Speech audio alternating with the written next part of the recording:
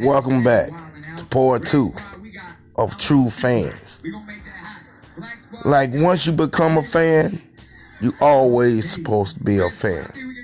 If that person who you are a fan of is still doing their thing, no matter what level they are doing it on, you still supposed to be a fan of that person.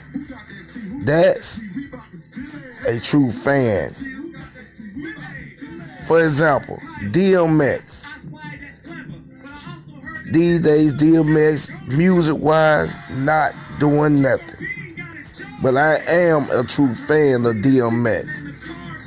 I still listen to the old DMX.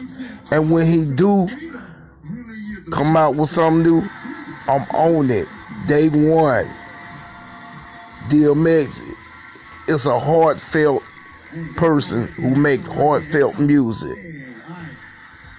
And these days it will get looked over.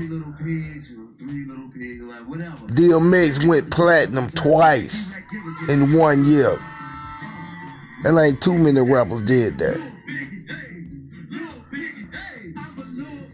I'm a true fan regardless.